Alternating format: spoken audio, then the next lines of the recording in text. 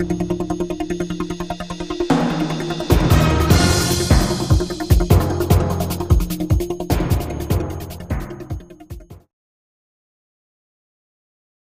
Econ Day. Mark, this past week, the biggest news was the Fed minutes to the June 17-18 FOMC policy meeting. It did not move the markets much, but there was a lot of information about taper and also about what they're going to do in their exit strategy. What's the most important thing to look at, Mark? Oh gosh, there's so many items that came out of the minutes. First of all, the Fed appears to clearly be planning to end its bond buying program in October, contingent upon the economy continuing to improve.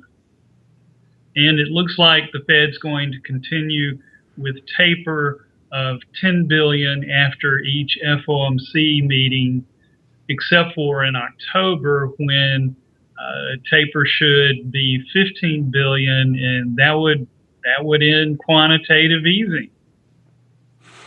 On the balance sheet issue, the Fed debated another key point, stopping reinvestment of payments on principal of long-term bonds, treasuries, and mortgage-backed securities. Yes, currently the Fed is still reinvesting payment on principal, and this has helped the Fed's balance sheet to grow, although at a slower pace due to taper. So the Fed is basically saying that reinvestment is going to be curtailed gradually. Well, how do you think the ending of bond purchases and reduction in reinvestment of payment will affect the financial markets, if at all?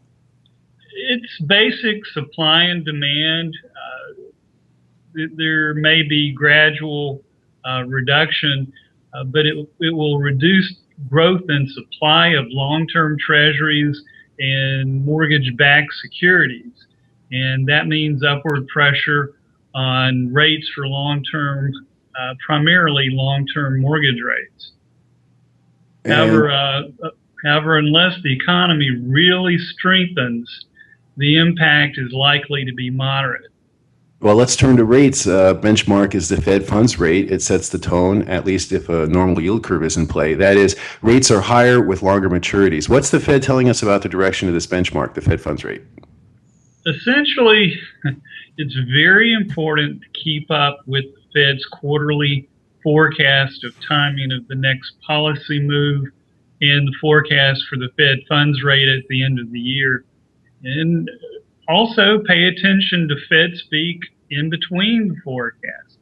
The Fed is having no shortage of telegraphing its planned moves. Of course, the Fed's always going to say policy is data dependent, but according to Fed speak and combined with the forecast, the next increase in the Fed funds rate is likely no later than mid-2015.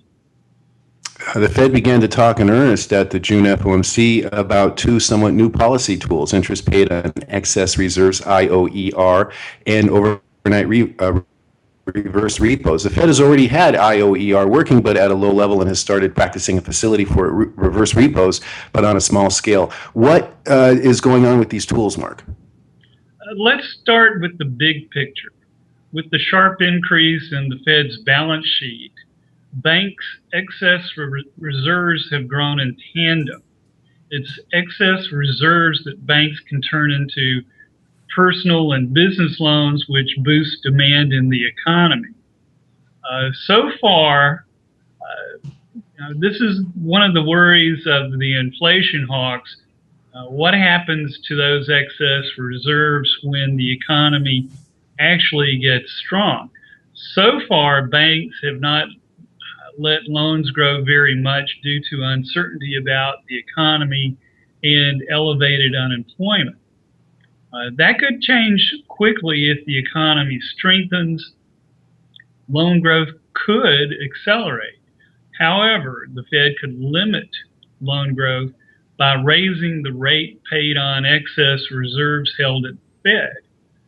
And essentially, interest paid on excess reserves would be a completely safe return to banks and would cut into making personal and business loans because there's risk for those loans.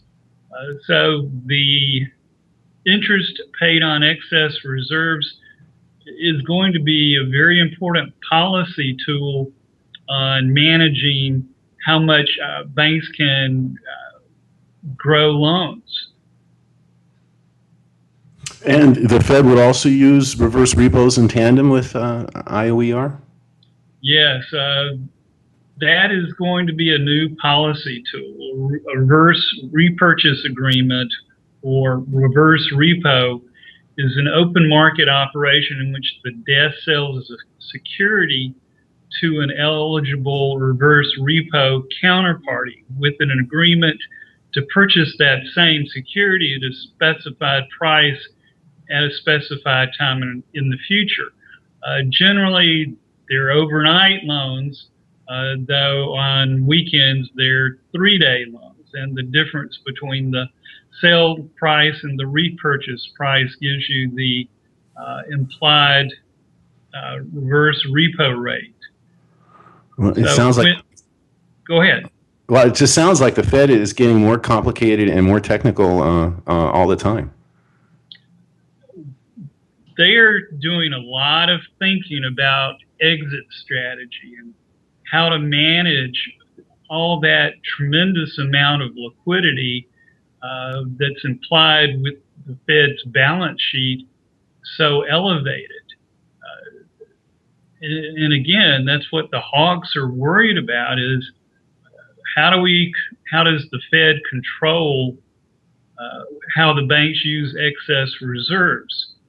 So basically, the Fed currently is planning, they're still debating it internally, but the Fed appears to be designing a band of interest rates. The upper part of the band would be interest paid on excess reserves, and the lower part of the band would be the reverse repo rate. And reverse repos basically affect interest rates by taking cash out of the financial system. So this band, which they plan, would be about a mere 20 basis points, maybe somewhat more, but it's going to be a relatively tight band. And those are going to be two key tools in exit strategy. We're running out of time, but let's touch on this week's indicators. We get key numbers for consumer and manufacturing and the housing sectors. Yes, retail sales slowed in May, but a big question is, will recent job gains boost June sales? And we already have early indications that the answer is yes. We had a 1.2% rise in unit new auto sales in June, and that's it came in at a 17 million unit annual rate, the strongest pace since July 2006. So the consumer appears to be making a moderately strong comeback after a frozen first quarter, turning to industrial production. That's been a key part of the economy. But according to production worker hours for June, there could be some softening in manufacturing. However, analysts are expecting a moderately strong figure of 0.4% for both the total and for manufacturing. And that could be related to increased auto assemblies as opposed to manufacturing in general. Then finally, we had a nasty number for housing starts back in May. Starts fell a sharp 6.5%. And there's some uncertainty about where starts are headed. There likely will be some rebound, but the level may not be that great. The National Association of Home Builders Housing Market Index is still looking soft with the traffic component. That is the number of potential home buyers walking through the new homes for potential purchase. Those numbers are still very weak.